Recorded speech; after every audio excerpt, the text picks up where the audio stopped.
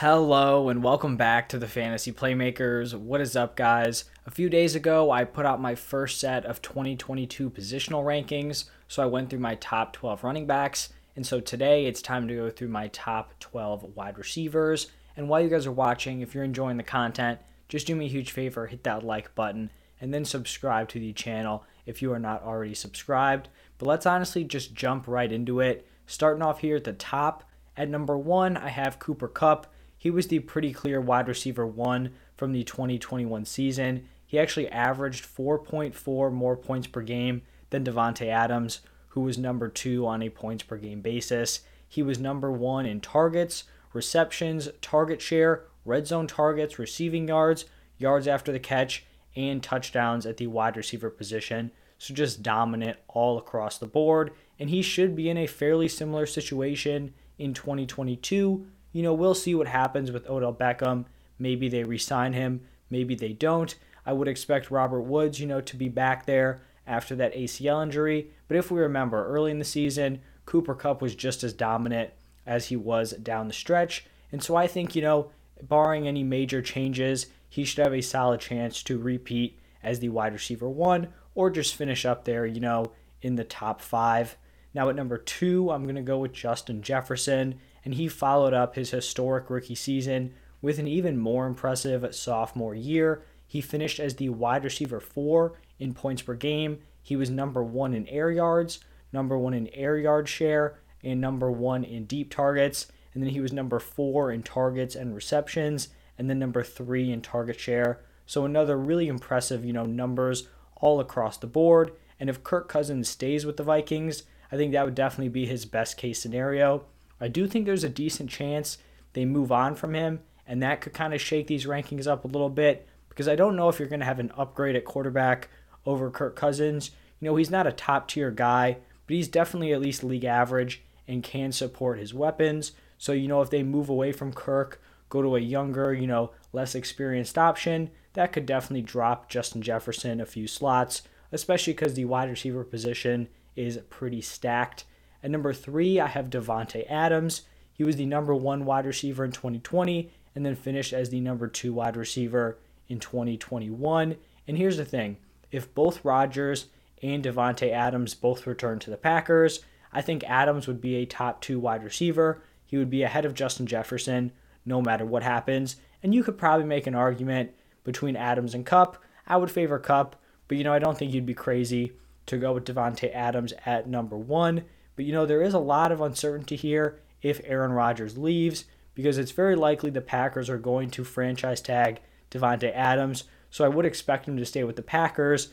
But the thing is, if Rodgers is gone, this is a drastically worse situation. I think it's very, very unlikely, he finds a better situation than the one he has in Green Bay with Aaron Rodgers. So, if A-Rod leaves, he gets a new quarterback, he would definitely still be a solid wide receiver 1, but I just don't think he would have the ceiling of being like a top 5 guy, and I would have to put players like Tyreek Hill, Jamar Chase, and probably even a guy like Deebo Samuel over Davante heading into 2022. At number 4, I have Tyreek Hill, and he kind of had a slightly underwhelming fantasy season. He finished as the wide receiver 6 in points per game, but he was being drafted as like the number 2 wide receiver overall. But he just kind of struggled to put together consistent numbers on a week-to-week basis. He didn't have a very high weekly floor, but he definitely still showed that massive weekly ceiling with some huge boom games. Going into 2022, he's going to be attached to one of the most explosive offenses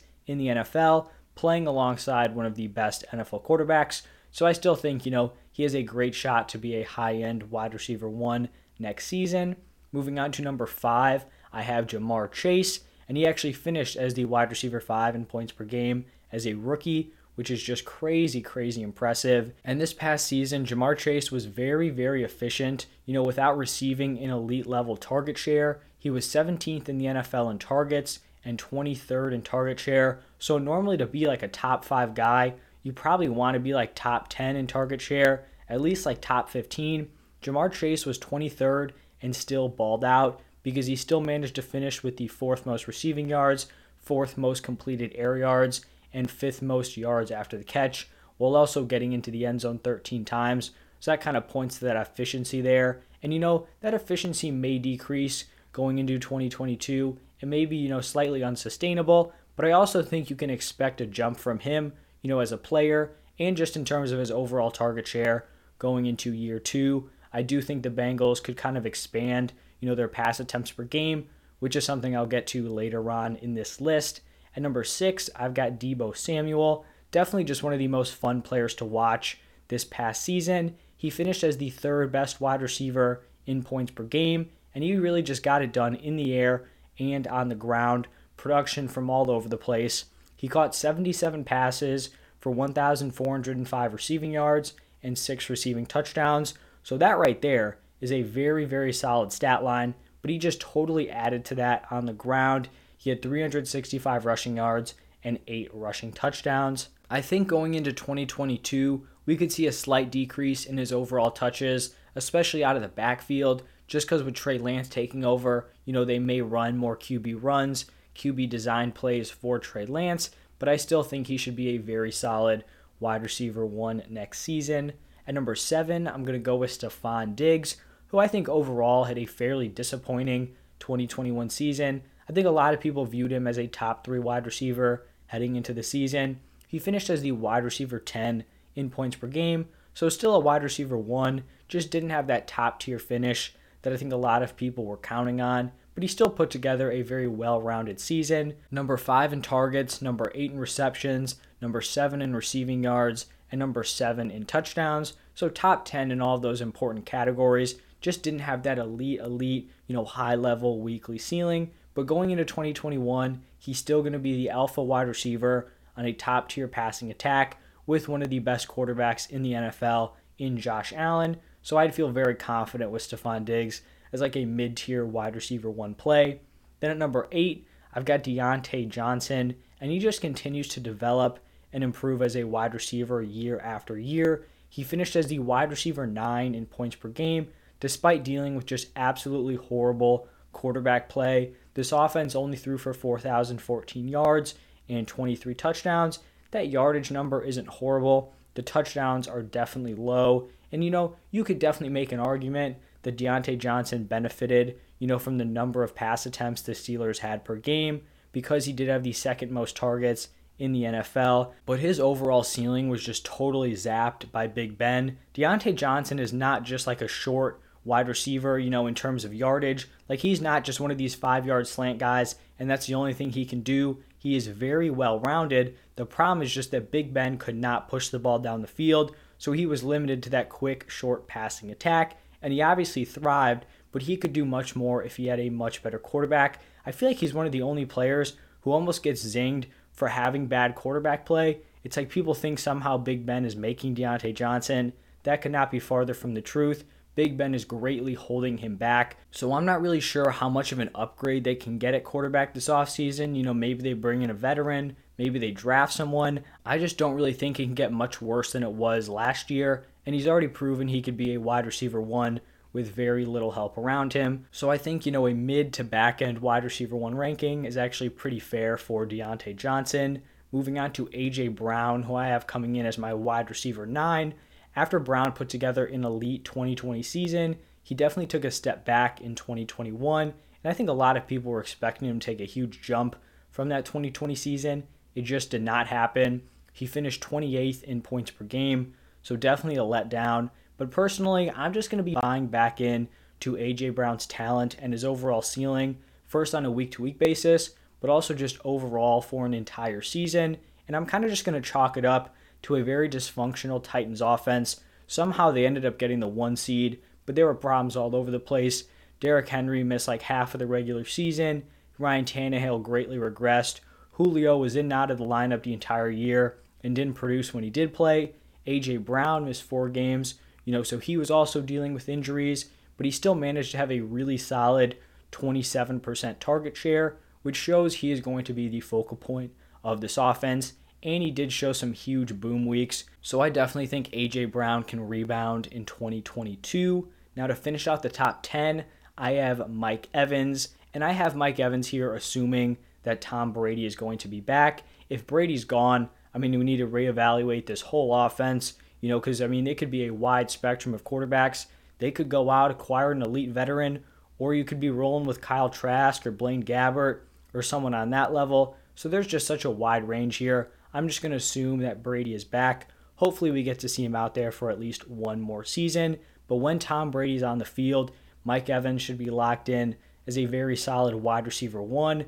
Mike Evans has been one of the most reliable wide receivers of all time when we're looking at, a year-to-year perspective. He may be a little bit volatile week to week, very high ceiling, doesn't have a super established floor, but over a year-to-year basis, Mike Evans has played 8 NFL seasons, and he has played at least 13 games every single year. He has at least 1,000 receiving yards every single season, and the lowest number of fantasy points he has produced per game is 13.5 PPR points. So he has scored over that in every single season he has played in. So overall, I just think Mike Evans has a really solid combination of safety, from a year-to-year perspective, and then just a very high ceiling because we know he can put up those huge yardage, huge touchdown seasons. Now at number 11, I hinted to this a little bit earlier, but I have T. Higgins, and going into the 2022 season, I expect Higgins to be one of the most undervalued players. He finished the 2021 season as the wide receiver 13 in points per game. He definitely started slow, but absolutely tore it up towards the end of the season. And you're looking at that wide receiver 13 finish. He did that while only scoring 6 touchdowns in 14 games. So he actually got fairly unlucky in terms of his touchdown production. We know we can get into the end zone. It's not an issue with T. Higgins' talent. Sometimes it's just kind of the way things break, and it didn't break great for him, but I think that is going to make him a value moving forward. I also think the Bengals are going to shift to a more pass-heavy approach, especially if they can shore up that offensive line. I feel like they went pretty run-heavy because you don't want to have Joe Burrow standing back there getting killed. He was already one of the most sacked quarterbacks, and that was with them not throwing the ball an absurd amount of times. So if that does happen, I think we could realistically see both T. Higgins and Jamar Chase finish as top 10 fantasy wide receivers, on the overall season or just on a points per game basis. And now we have the final player in the top 12. It is going to be Jalen Waddle. And I do want to give some honorable mentions here. Actually, I think it's like 4 or 5 guys, because like I mentioned earlier, the wide receiver position is definitely stacked. First honorable mention goes to Keenan Allen. He should be a borderline wide receiver 1. I really liked him going into last year. He performed very well. I just don't know if he has that top tier ceiling like some of the other players on this list. Next up is CeeDee Lamb. Kind of disappointed overall. We'll see what happens this offseason, but definitely a very talented wide receiver. Then we've got DK Metcalf. What happens with Russell Wilson? If Russ returns, I do think DK Metcalf will have a bounce back season, but his struggles this year leave him off the initial top 12. And then the final wide receiver is Chris Godwin. And the only reason he is not on this list, assuming Brady returns, is because he is dealing with that ACL tear. So will he be ready by week 1? We don't know. But if Brady comes back and Godwin looks like he's full strength to play week 1, I will be valuing him as a top 12 wide receiver. But to break down the final player on this list, Jalen Waddle, he finished as the wide receiver 14 in points per game as a rookie. So super, super impressive. He should take another step forward going into 2021. And we'll just kind of see how this Dolphins team expands his usage. And I'm wondering if they'll finally kind of use him down the field. Overall, his ceiling may be a little bit capped playing with Tua unless Tua takes that huge leap. Because we know that Jalen Waddle can win down the field, we know he's a yak monster. But if Tua can't really hit him there, they may just want to use him as a more of a possession guy, which we saw in 2021.